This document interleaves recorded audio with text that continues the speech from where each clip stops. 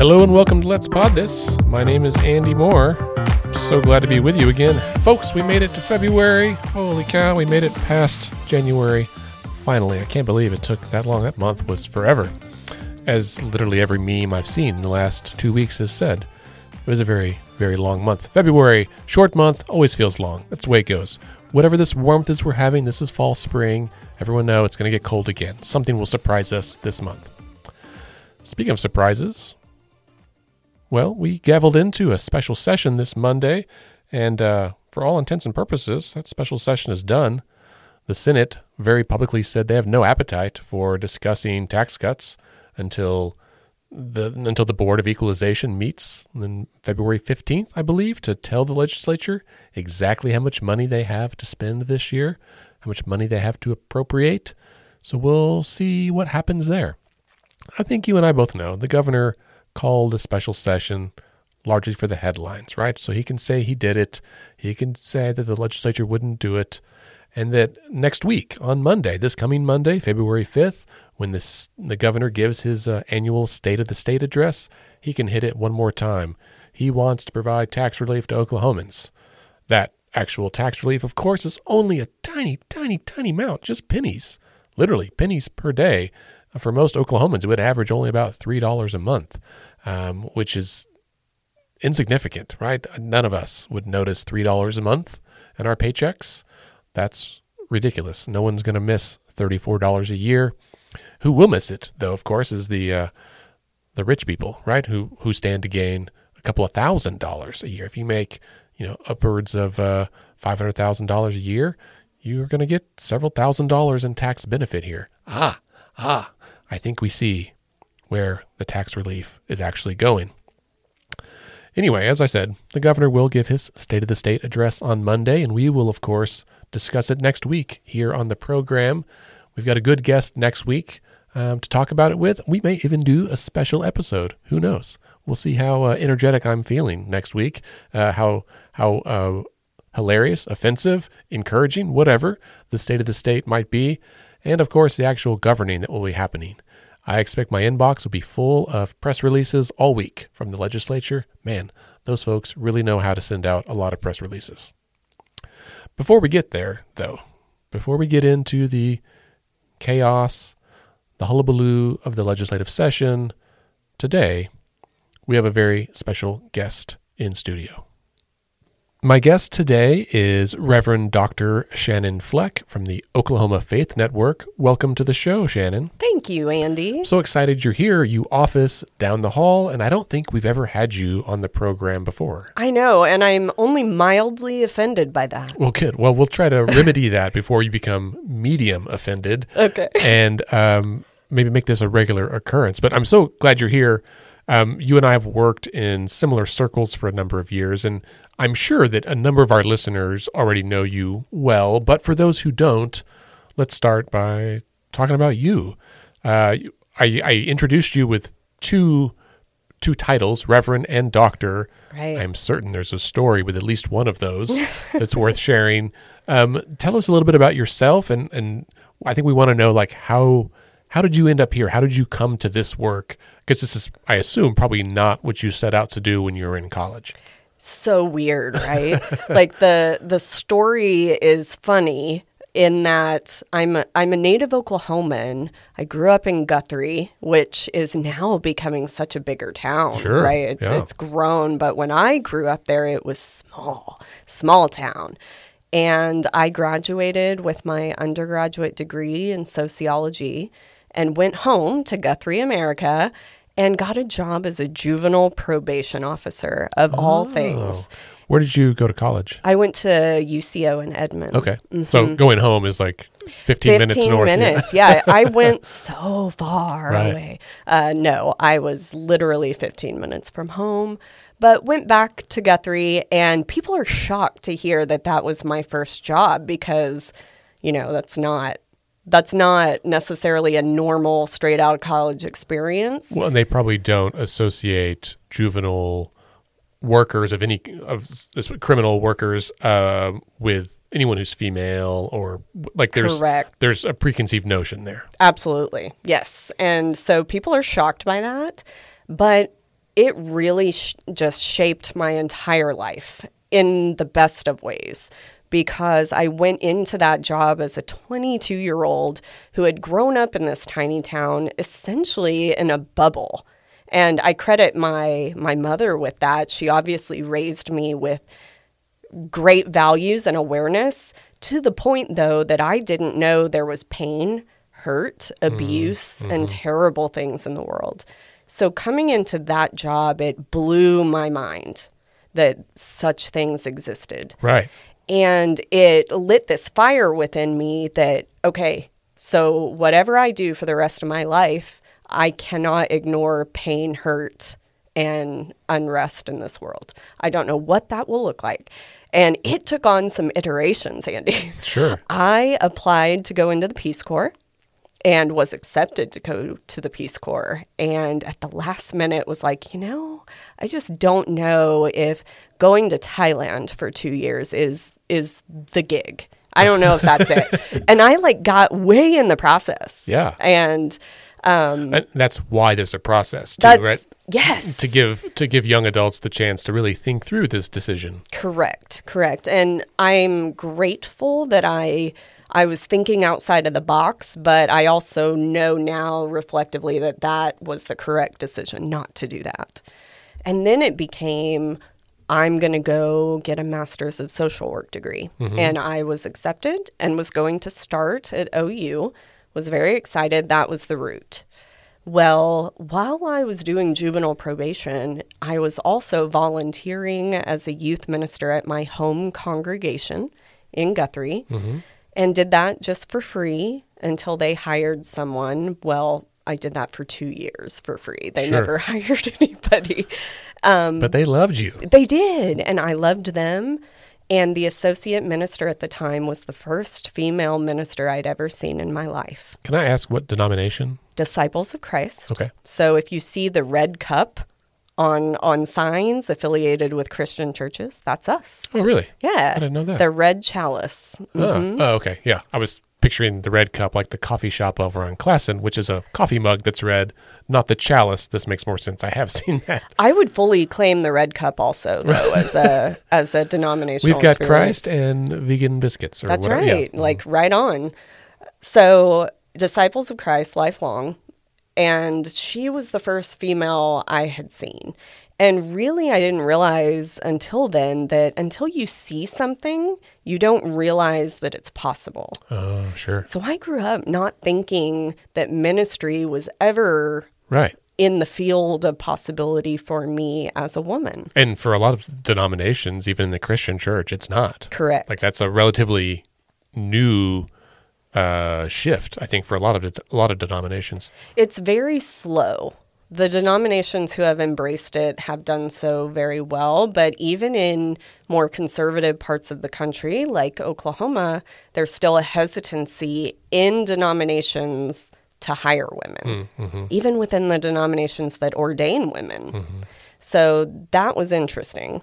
Oh, that's interesting. So there's denominations that might ordain women, but not ever actually hire them. Yeah, 100%.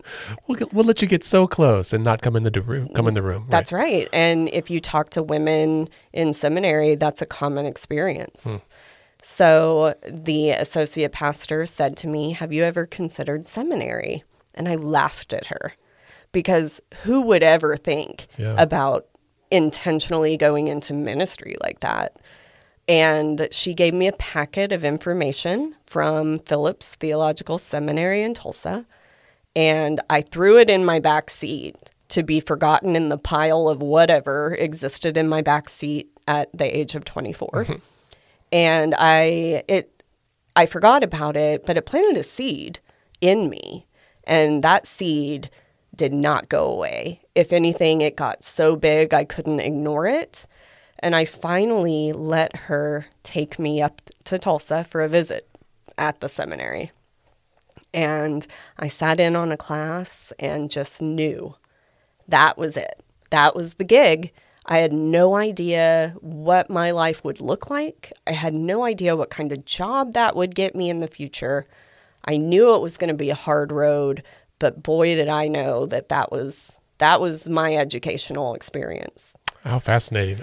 It's different, but I remember when I was in high school preparing to go to college, and I came for like a, high school college days thing weekend, and you had to sit in on a class. And I remember sitting there and like seeing all these, college students come in their hoodies, and they were coming in 2 minutes late or 5 minutes late and just sitting down. And it just felt so grown up. And grad school is kind of the same thing, just like another layer higher, where something about it, even if you hate going to class, suddenly seeing this other class feels exciting. Absolutely. It was emotional. It was an emotional experience.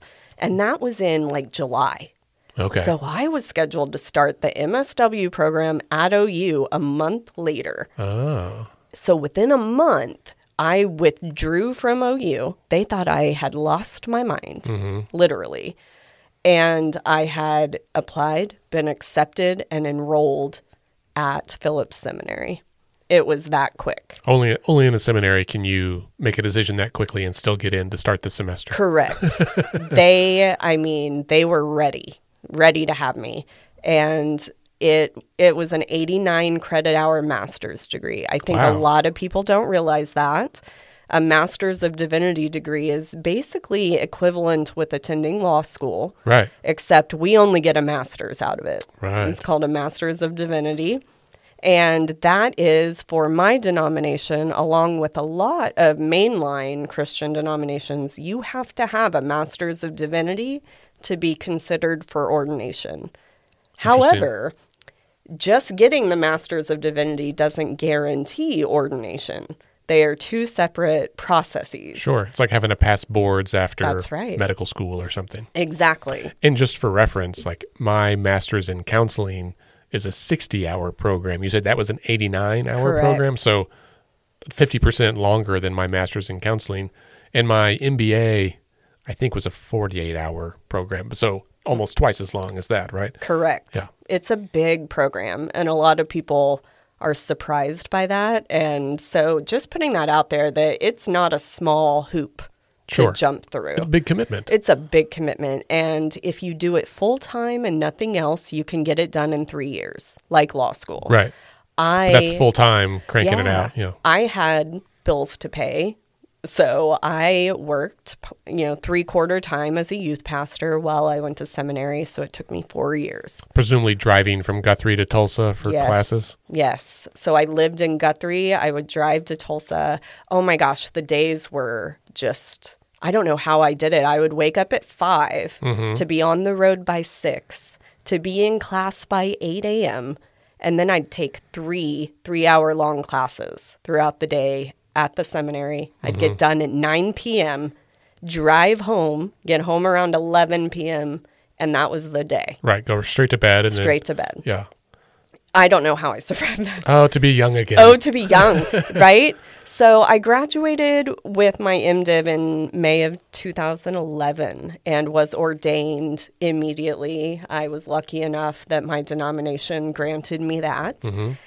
And so I've been ordained for a minute now. Yeah, congratulations. Yeah, thank you. So that's the Reverend in my title. Okay. I forgot there's another chapter to this already. The chapters. So it sounds like the academic side didn't go away entirely. It did not. I didn't necessarily think I would go on for the doctorate, but what I and a lot of women in ministry experience is that often we need a little bit extra to be taken seriously. And that's just part of the gig.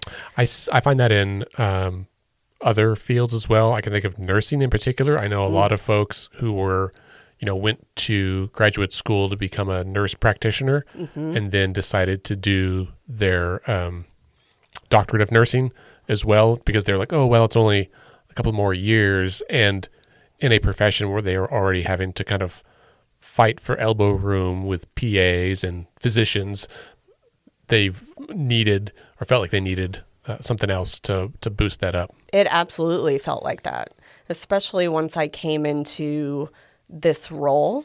I really felt like I needed to prove myself academically as well. This role with the Faith Network? Okay, yeah. so there was a gap between Yes. seminary and going back for that. Is it a doctorate in divinity? Ministry. It's In a ministry, doctor okay. of ministry. I guess every seminary probably has their own thing there.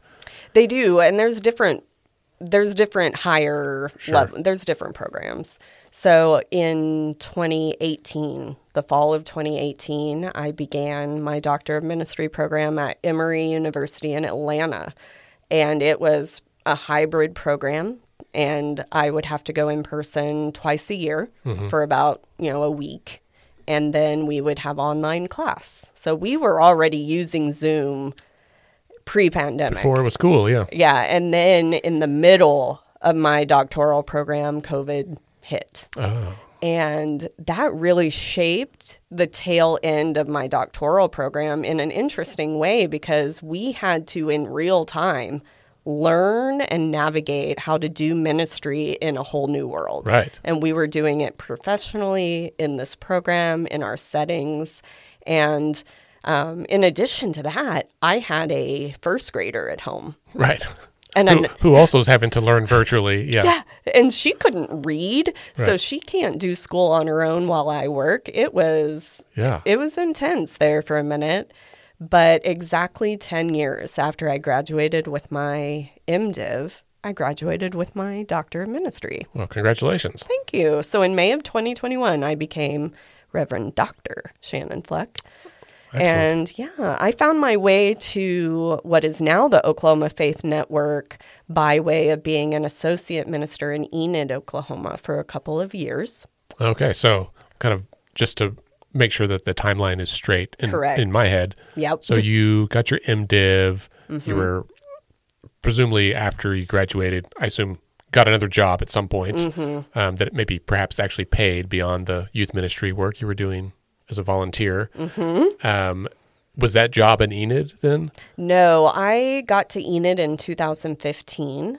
Okay. At the time, I was married to a man who is active duty Air Force. Okay. So that took me to Abilene, Texas for a few years, Little Rock, Arkansas for a few years, and then we ended up in Enid. And I was able to get a job at a church in Enid because people in Oklahoma knew me. So it was easier, right, than trying to prove myself in these new states. Sure. And after I did that for a couple of years, I had a big life transition and no longer married. And an opportunity came up with this organization that was called at the time the Oklahoma Conference of Churches. Yeah. So can you tell us a little bit about the organization and its Yeah. origin and how it got started? Absolutely. The Oklahoma Conference of Churches was founded in 1972 to be an ecumenical Christian organization. The goal was to create and implement dialogue across denominations, but strictly only Christian. That's what the word ecumenical means. It's a Christian word for Presbyterians working with Methodists and disciples, like we're cross-talking, right? And that was a big movement at the time. Trying to bring together what is honestly like a pretty disparate faith, right? The Christian faith is very spread out. Very. And was the work of the Conference of Churches just with like Protestant leaning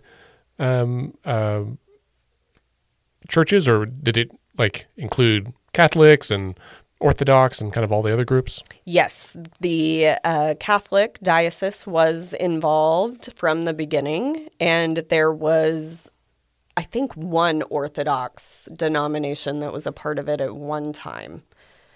I came on board as the director of programs, essentially program development strategy, in 2017. So I did not come on in the role I'm in now. I came in a different role, and my predecessor retired like 9 months in. And I don't know what made me like have the audacity, but I applied and they were like, go for it. Yeah. And I said, okay, like, here we go. So I became the executive director of what was then the Oklahoma Conference of Churches in 2018. That's so interesting. I had no idea about the timeline. I don't remember when you and I first met, but this all makes sense because, Let's Fix This started in the spring of 2016. And certainly, I think after the 2016 election, there was a lot of groups around the country that sprang up kind of in the wake of that election. We were ahead of that. It was not tied to the election, just to be just to be clear. Right. But there's a lot of people that I know, right, that we all kind of got thrust into this arena around the same time. And there was a lot of issues in our state that were coming up that I think brought people together. 2018 was the teacher walkout too, right? Or was that 2019? I feel like that was the next year. It all runs together. Oh, actually, maybe it was 2018. It was. Yes, because I was the acting executive director. That's right. Didn't quite have the gig just yet, That's but right. yes, I remember being was. at the Capitol. Correct. There was I don't know if it was Wednesday of that week, of the walkout week, where in the morning there was like a big prayer service kind of in the fourth floor rotunda where you had faith leaders. I remember I was there. being there, and I was there with my son because he obviously didn't have school. Right. And my son's aunt is a minister who I think you know. And so she was there with him, and I was like, oh, this is great timing that we're all here. And that was probably, if I was going to trace it back, that might have been the first time that you and I met, but we kind of knew of each other because of some overlap in the work. So. Absolutely. Yeah. Okay. Interesting. In the before times, anything in the before. Anything before 2020 is real blurry. It's like a different world. It is. Completely different. Yeah. So at that point, OCC had already been engaging in more interfaith work for about 10 years and was having membership from a variety of faith traditions, not just Christian anymore. And as I was coming into the leadership, I knew pretty early on that a rebrand was probably in order. Because of that. Yeah, the 1972 ecumenical mission was good. We expanded that mission over time very naturally, but our name was still reflecting that old functionality. So in 2022, we made the announcement that we were changing our name to the Oklahoma Faith Network. And we have been living into this new rebrand of what our mission really is, which is to connect, motivate, and empower communities of faith in Oklahoma. And that's communities of all faiths, not just Christian. And so essentially the Oklahoma Faith Network is a membership organization of church bodies of some kind, or representative of different faith traditions, as you said. Do you have any idea of the number of participating churches or denominations, or however you categorize that? Sure. 15 Christian denominations, and I would put maybe the local congregations within those umbrellas at about 1,500. Sure, yeah. Each of those denominations represent a lot. A ton, yeah. Yeah. But then we also have engaging relationships with multi-faith, bodies and interfaith engagement. And more secular organizations are becoming members and engaged of the work because they are seeing the movements of faith-based narratives that are being put out in the public sphere. They want to be engaged in a voice that's saying something different.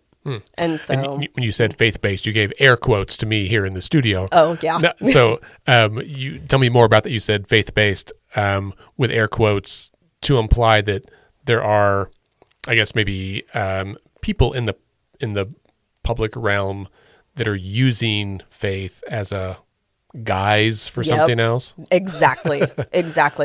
Faith-based is an interesting term because it kind of lumps in a lot, and not just local congregations, which is what most people think of. Right. People think of that we only work with a local church, but the truth is we work with secular organizations to help them work with faith communities. Right. We help faith communities connect with trauma-informed trainings, and we're really trying to uplift and empower the faith movement, or people that are utilizing faith as a tool in a toolbox. Right. If that makes sense. Yeah. It makes total sense. I mean, we, just as a personal example, right? Let's Fix This is a, quote, secular organization because we are not faith-based.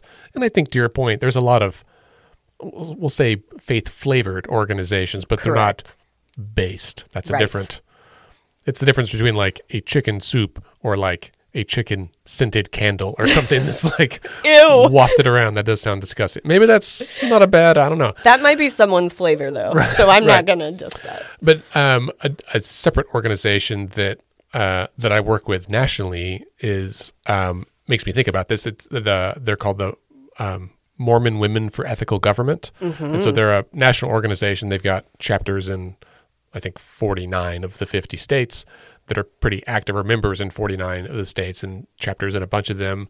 And they share a commonality there that it's primarily Mormon women, but they do a lot of work with good government, like pro-democracy, bridge-building communities.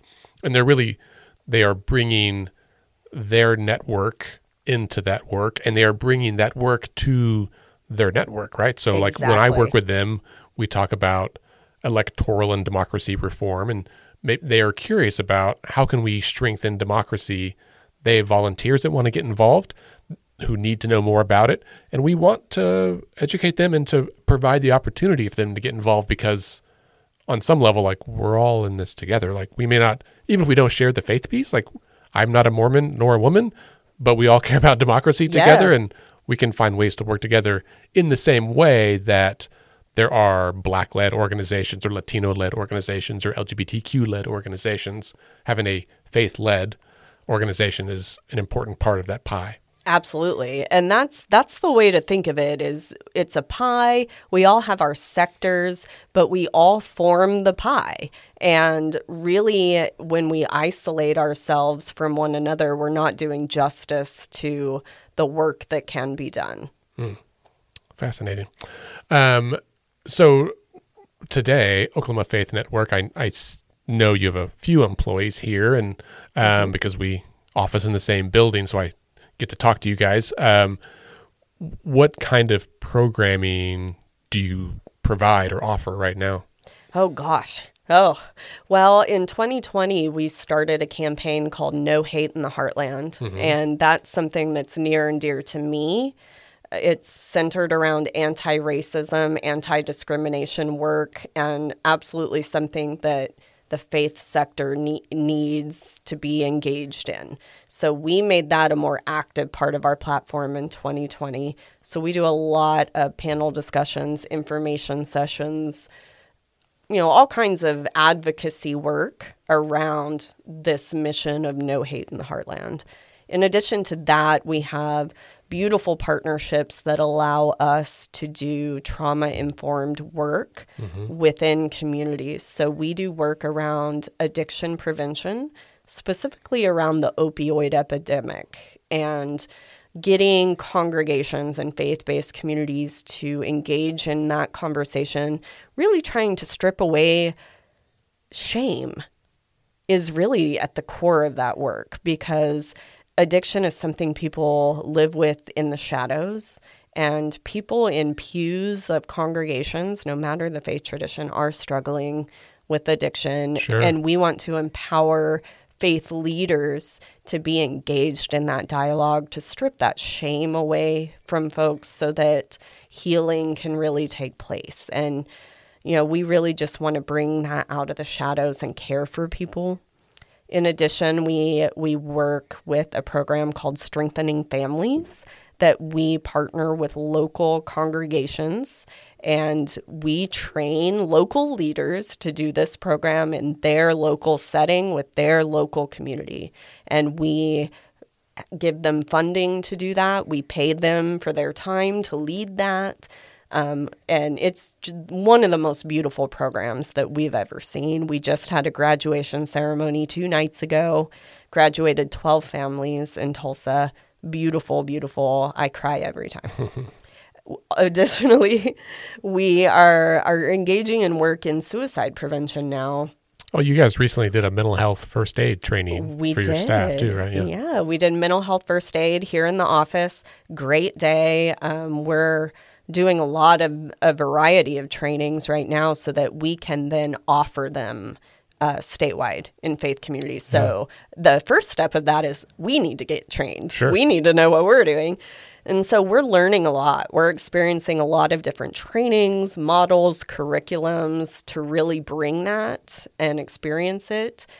What we did in the fall is we launched a survey, because what you'll learn in doing faith-based work, if ever you're interested, is that there's not a lot of data when it comes to faith-based work in general. Yeah. So we launched a survey in the fall to try and learn and get a more comprehensive picture of what the faith relationship is with suicide and suicide prevention.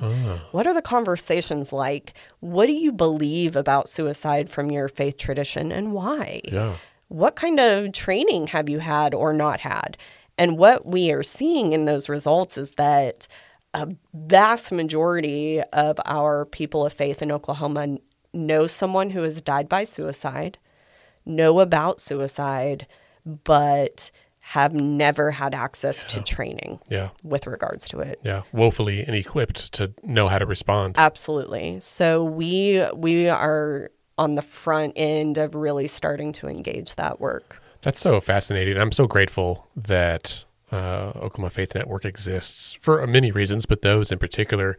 Two of the things you just mentioned, addictions and then suicide, or as someone with a background in the mental health field, is certainly near and dear to my heart in those ways, and as someone who has friends and family who suffer from those things. And I remember when I was in middle school, I this, but I went to school to be a minister as well. I do know that. Yeah, but after a few months, I was like, this is not the path for me.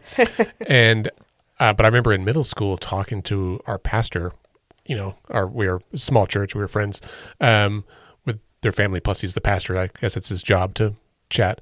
Anyway, I don't know how it came up, but his wife made a comment that she had found some kind of drugs in his sock drawer, and she was like, "What's this?" And he was like, "Oh, I got it from a parishioner or someone in the church." And he said, "I get more good drugs in this job because," and I was probably 14 and what? And he said, people will come to his office to talk to him "Pastor, I'm struggling with this drug. I need you to take it," and would just give them the drugs.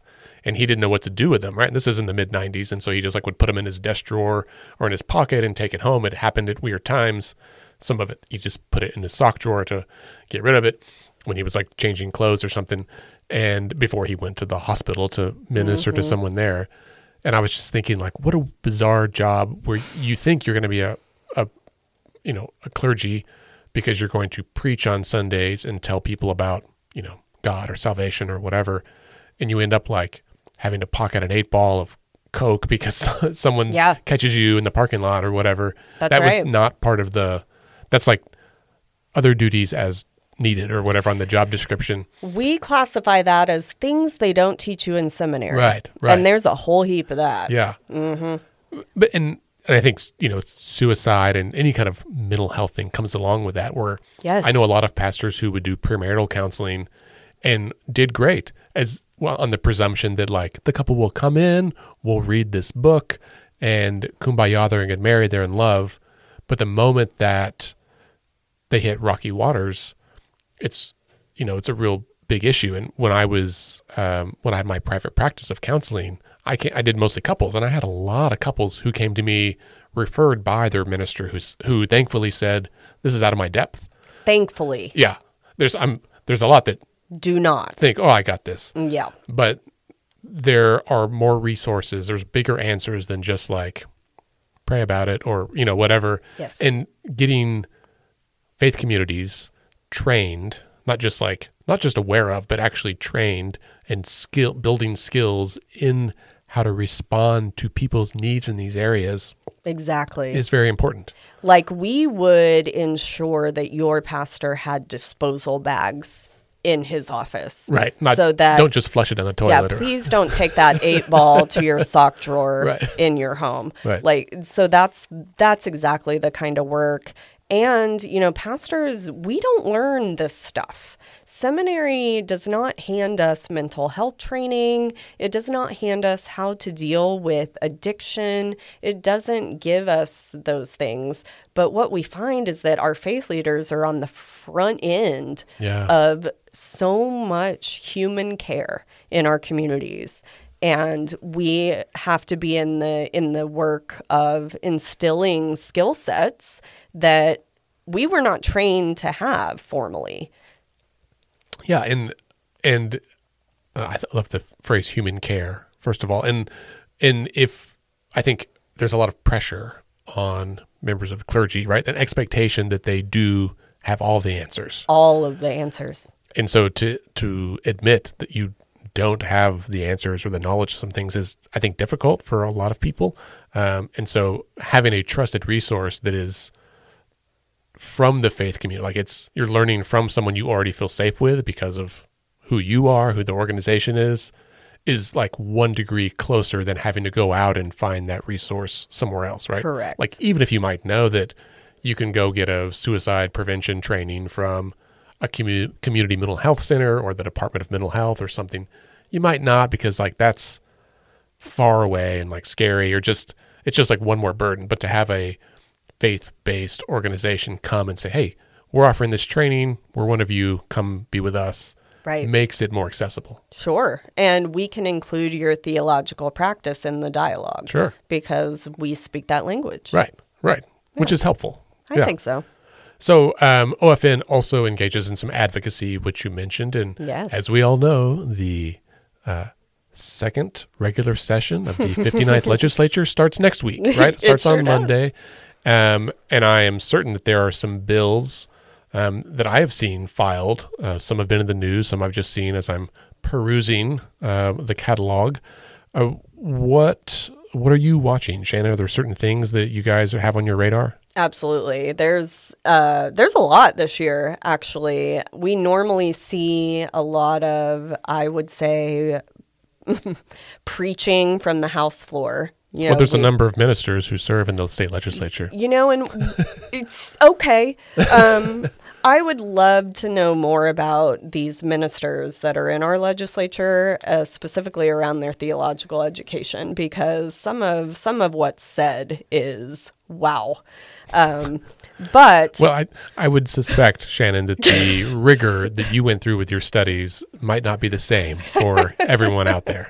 Listen, let me tell, a lot of people don't know this or understand this, but ordination is not unilateral, right? You can go online and be ordained in an hour. I did that. I am one of those. I did it.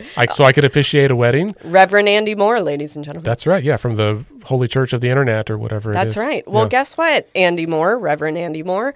According to a bill being introduced this session, you could get a job in place of a school counselor in a local public school. This offends me as a counselor. It should. Not as a member of the clergy. It should. But that's wild. So it's a legislation that, first of all, we don't have enough school counselors to go around, right? Like I have a couple of good friends that are school counselors, and they are spread thin amongst multiple schools. So they get like 1 day at each school or half a day at each school during the week and have to just rotate around, which is, if you're only at a school for 4 hours once a week, there's a whole lot of kids not being served. Absolutely. Yes. And it's a problem. So we know there's a need. There is a need. And this bill seeks to fill that need, but not with counselors, but with members of the clergy. Correct. And it's not just one bill. There's actually 4 bills. Oh, of course. Well, there are 4 versions. If one's good, Shannon, 4's Let's up the ante. Let's write it 4 times, different ways. So, are these bills, like, is it open to members of any faith tradition? I assume not. The one I have read is from Shane Jett, and the language is very vague, as it tends to be, and essentially says a minister with authorization in their church, their tradition. So the Internet Church counts. I mean, it doesn't say it doesn't. Universal Life Church or whatever it was. Yeah. Okay. So the first question there is, okay, all ordination is not created equal. Right. Authorization from a faith body is not equal. It's not unilateral. You're not necessarily going to get someone who went to seminary for 4 years. And let me also just reiterate what I just said a minute ago. We didn't get mental health education. We didn't get any of that. So this bill resembles one that we saw in Texas that seeks to allow chaplains to come into our public school systems in the place of school counselors. And while I fully understand that we are struggling with school counselors, the alarming nature of, you can get ordained on the internet. Some denominations, all you really need to do is express your call to ministry and you are granted ordination. Oh, right. So without a formal education. God told me to be a minister. Correct. Sure. So, I mean, it's not to be simplistic about this, but we know that we need the thing that our schools need, right? Are more trained, certified teachers and more school counselors. And what it seems like we're filling those needs with are police officers and ill-trained ministers. Right. And as you said, even a well-trained minister might not be a well-trained counselor. Well, because let me different just skill set. Say that. I have a master's and a doctorate, and I am not at all qualified to do that job.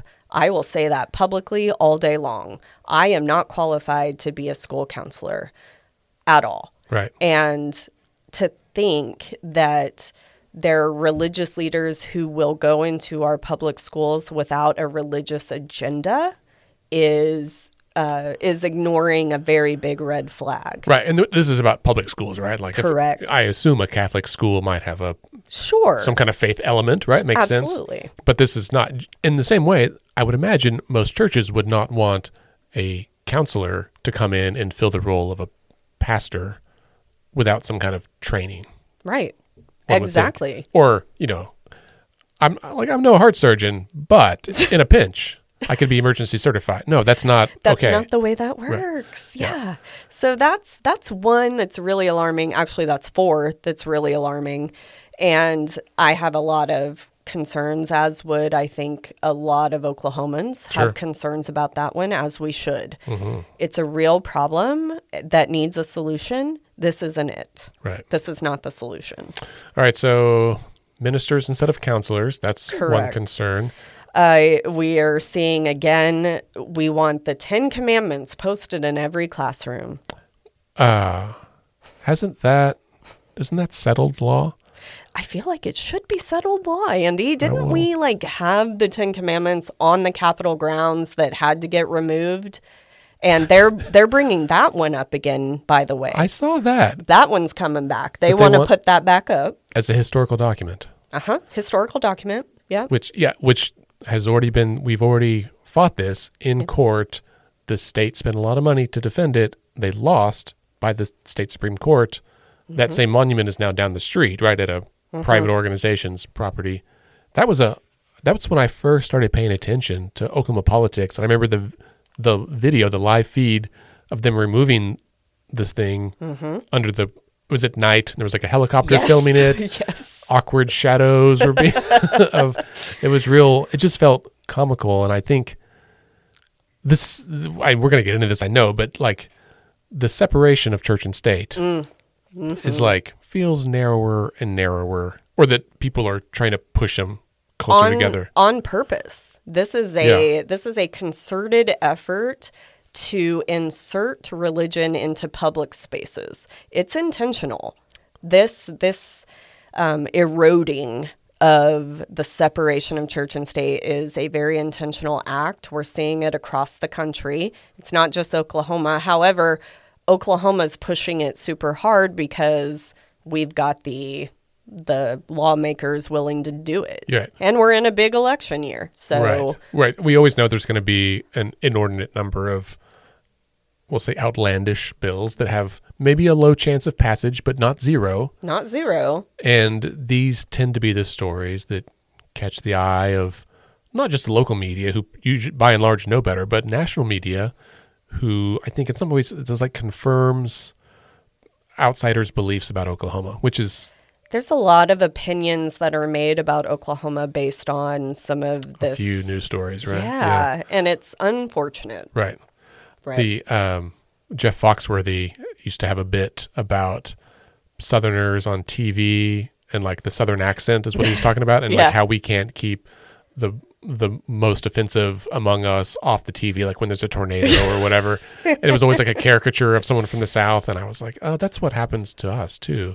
Yes, absolutely. Well, absolutely. Could we talk about white supremacy for a little bit? Please. This is not a topic that anyone likes to bring up, but I think we've kind of circled around it here, that there is an intersection that is not, I think we used to think it kind of existed and out there, but it was not as prevalent as we now know it is, right? That this comes up time and time again, particularly around public education. Yes. But also just in how government functions, right? And this separation of church and state is a good kind of flashpoint where this comes up, that there are those among us in society who strongly believe that the Christian church is the only correctness, the only like right thing, right? That is the only thing that's true or good or morally fine or whatever. Right. And that it should be the overarching moral code for all Americans. Right. Period. End of sentence. Right. Something that's really important to keep in mind, and I think specifically the country's attention got grabbed when Roe v. Wade was overturned, because the anti-choice movement was the first brainchild iteration of a very intentional Christian nationalist platform. And the Christian nationalist movement is white supremacy. It is very important not to separate those. And one of the core beliefs of Christian nationalism is centered in this notion called the doctrine of discovery. And the doctrine of discovery says, and when you hear it out of my mouth, you're going to hear it now all the time. It's this idea that America was gifted by God. God gave America to the colonists from Europe. Right. It's a gift. This land was a gift from the holy, just for us. Now, who does that narrative not work for? Right. Literally everybody else. Literally everybody else. Particularly Native Americans who were already here. Hello. Right. Yeah. Native Americans, the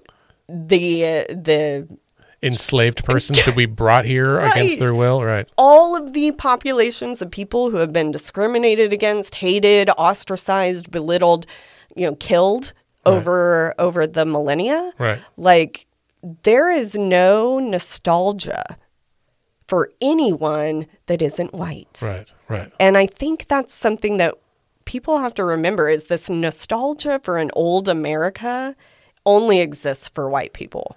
Well, and so I have been reading a book called Democracy Awakens by Heather Cox Richardson, who some listeners may know. She's been doing like a weekly newsletter and I think some kind of webcast thing for several years now about really the history of American democracy. And this book really starts the first couple of chapters with this history of going back to trace white nationalism, right? So in those, I feel like whenever we say the word white, then some people tune out because they're like, oh, it's like race baiting, or they're talking about it. Okay, well, let's just talk about nationalism, right? This American exceptionalism, this idea that America is somehow better, the best, gifted, above, set apart. God bless America. Right, that it's something about it that makes us better than every other country. Correct. And I grew up being fed that too. I mean, just from society, right? Yep. Songs like the one you just mentioned. Absolutely. And everything else. But when you start going back into history and like there's a very, very direct and obvious like line from, well, certainly from like slavery, like pre-Civil War America, right? That led to the Civil War. Yes. The South lost. Yep. Slavery was abolished, and they just kept at it. Like they kept working at it and working at it, and you get up into like the 30s and 40s, and the same group, right, just kept trying to ostracize the others. And really, the book is drawn a line not just about nationalism, but about like autocracy to fascism to this idea that like it's us and them. We are right. They are wrong. We are good. They are bad. Black and white, or white and black. And the way I'm telling the story, right? That like it just draws this line all the way through. And now here we are in the 2020s. And it's still happening. Yeah, and add to that narrative Christianity. Yes. Because you layer Christianity into that and it becomes Christians are right, true, and correct. This belief system is the only way. And it's forgotten that Christianity is broad and not all Christians are in this camp. But the Christianity that I'm speaking of is very much based in this fear, control, and power mindset. And this is not new.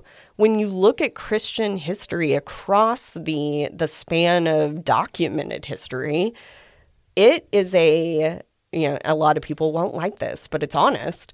It was created literally by committees of men. Yeah. Committees of men put the Bible together. The Council of Nicaea was not inclusive. No, it was men. Right. It was a group of men who took a group of writings from history and literally decided whether or not they were going to be in this book that became the Bible. I remember when I was in college, this is probably why when I decided to leave that path was when I like realized, oh, they just pick these books? Because you kind of grow up assuming that like God put them on tablets and we just developed the printing press and wrote them. But no, they had a lot more writings, and they're like, not these, only these. And we had to buy, a copy of the Bible that included the Apocrypha, which is like a bunch of books that they left out of the Bible, but you could still buy it with them in there. And it like changed the whole thing. And but even that's not all of the books that were up for grabs. I was like, this is all bananas. Right. Yeah. So look at that and think about that. But a lot of the control pressure comes from the idea that these writings are the literal, true, handwritten words of God.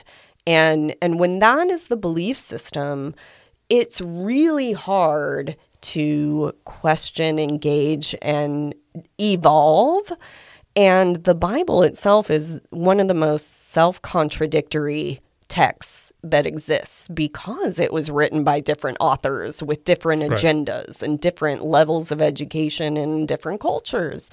So here we are today in modern society trying to post 10 Commandments in public classrooms without ever really fully understanding the cultural context, history, and reason that was even written. Right. Because in the mindset of this particular belief system is that it's inerrant. It's not to be questioned or judged. Right. Yes, the 10 Commandments, when written thousands of years ago, were very relevant to the Jews at the time as they were, it was to their culture and to their society, and it is very, very, very different now. And isn't it funny? It's so funny to me that the focus is the 10 Commandments and not the Beatitudes. Right. Oh yeah, wouldn't it be? This is a funny idea, right? Just for a thought exercise of like, what if they said, we want to post, blessed are the poor. Right. That's right. All of the Beatitudes in the classroom. Yeah. They shall inherit the earth. That's not cool. That doesn't track with power and control. Right. That's love and acceptance. And that is scary. Right. Because you can't control love and acceptance. Love and acceptance is 9 times harder than fear. Right. And anger. Right. Because the 10 Commandments are, and this is, I'm not trying to comment on no. faith histories themselves, but just as like honestly, just the grammatical content, right? Like the 10 Commandments are written in the imperative, right? Where they are instructions. Honor thy father and thy mother, right? Like it's telling you what to do. Whereas the Beatitudes are like statements of value. Correct. In some way. Correct. And very universal value. Yeah. So, and it's not even about the context of the scripture. It's about the mindset of those who are wielding it. That's the point I'm making, is regardless of what scripture, the words say, it's how those in power today are utilizing those words towards an agenda. That's the part. Right. That is the part that is the conversation. Right, because there's a reason that they're doing this. Correct. And, throughout history, religion has been weaponized, multiple times. Wars, inquisitions, beheadings, name it. And so when you think about the history of the United States, to do so accurately would be to think of our founding fathers as not that far removed from, say, Spanish Inquisitions. Right. They had very real memories of the religious persecution of their ancestors over in Europe. So, of course, they put in the First Amendment that there will be no establishment of a national religion. And now we have people saying, oh, well, the separation of church and state is not in the Constitution.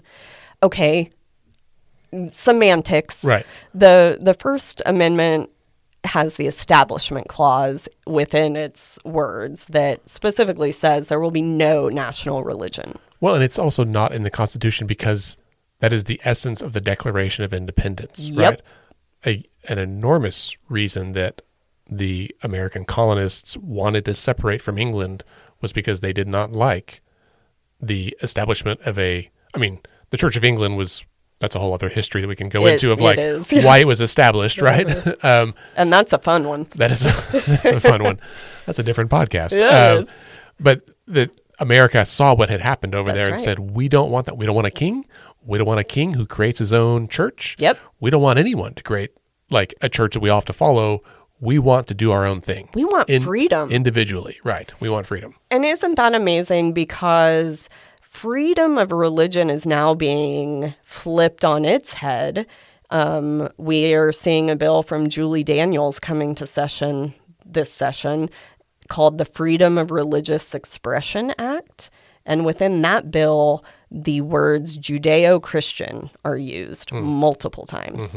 So is it really freedom of religion? Because you're only talking about Judeo-Christian, and that's not freedom. That's one religion. Yeah, I think there is this like overarching narrative I'm sure it's always been there, but especially the last few years, that somehow the Christian faith is under attack.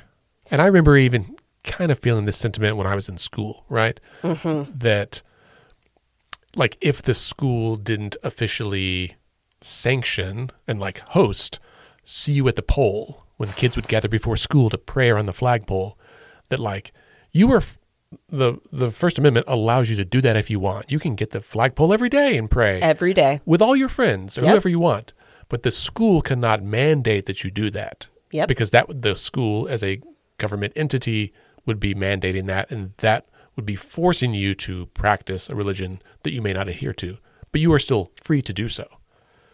There's some idea that like if the school doesn't say you have to, then they're saying you can't, and that is a false equivalency. Completely. Like not requiring prayer is not the same as banning prayer. Exactly. But that whole notion you just mentioned, this fear, this Christianity is under attack, Christians are being persecuted, that is that fear and anger tactic that is so motivating.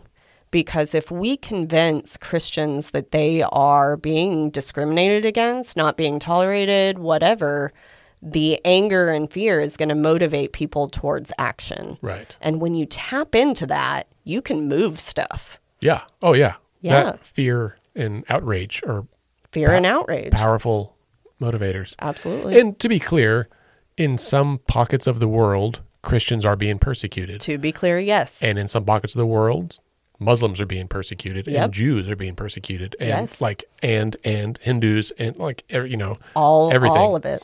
And what I think we should want as a country and what we should fight for as individuals and as a state, as a country, is for the freedom for all people to practice their religion however they want to. If you ain't hurt anybody, knock yourself out.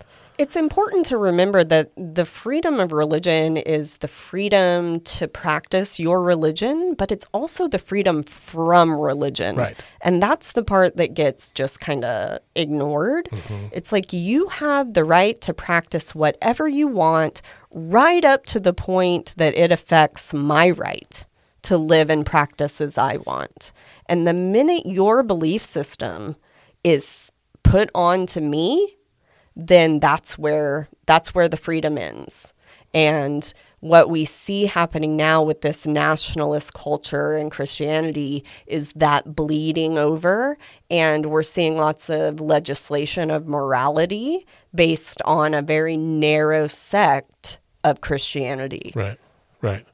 It does seem for all of the things that our government should be involved in, has to be involved in, is involved in, of running the business of our state, trying to, legislate morality should be a very low priority. But when you look at it as percentage of the volume of bills filed or the amount of time spent by the legislature and by all of us as a community trying to push back on this, it definitely feels like a disproportionate amount of energy is spent on the morality stuff. Well, and think about the tax dollars that have gone to the lawsuits that come as a result of what I believe is pandering. Right. Well, Shannon, as we kind of wrap up for today, this has been great. Thank you. Please come back. I'm sure you and I can talk for hours about this. We'll do an episode about the Church of England sometime to really entertain our guests. Yeah. I'll talk Tudors all day long. Make sure Scott is here for that. He will love that. Coming up in a couple of weeks, the governor has his annual prayer breakfast that he does every year. And OFN is hosting kind of a companion event that is separate. I love how you put that, a companion event. Yes, and it's not just OFN. We are doing this in a collaborative of a great many number of organizations. So it's not just our event. It belongs to a whole host of organizations. You can see the logo on our website at okfaith.org/lunch. So on February 20th, we are co-hosting the Interfaith Impact Lunch, and it will consist of prayers from interfaith leaders. It will consist of a panel discussion about the separation of church and state, why it's important, why we need to care about it, especially at this point in our history. And then we're going to have opportunity for some collective action around the issue. So it's going to be a great event. Heads up, though, almost half the room is filled. Oh. So tickets are only $10, and the proceeds are going to the Regional Food Bank of Oklahoma. So it's a cheap lunch. You can't get lunch for $10 very many places. Very exciting. I'm going to register right now. You better register now. Since we're a co-host, I probably should do it. Yes. Let's Fix This as a co-host. It's February 20th, 11:30 to 1 p.m. at the First Americans Museum. That'll be so exciting. That's a Tuesday. It's a Tuesday. That'll be excellent. So okfaith.org/lunch. I like it. I love a simple URL like that. Gotta have a simple URL. Yeah, that's it. You can go to letsfixthis.org/vote for the same reason, right? That's right. That's it. Come have lunch with us. Yes. Come have lunch. Let's talk some more about this issue. Yeah, you should. That's a heck of a price. $10 if you want to come. $25 if you want to sponsor somebody else. Even nicer. That helps. And again, all the proceeds go to the Regional Food Bank. That's right. You can't argue with this. Absolutely not. Win-win-win. Win-win-win. Reverend Dr. Shannon Fleck, thank you so much for being here today. Thanks, Andy. Listeners, thank you for being here as well. Next week, we'll be joined by Dr. James Davenport, who I think is the chair of the Political Science Department in Rose State College. We'll be talking about his life, his experience out there in education, and we'll be talking about the governor's State of the State address, which will be delivered next Monday. That'll be a hoot. Dr. Davenport, I believe, is a libertarian. I am not. I can't wait to hear his take on this and more. So, listeners, thanks for being here. And remember, decisions are made by those who show up. See you next week.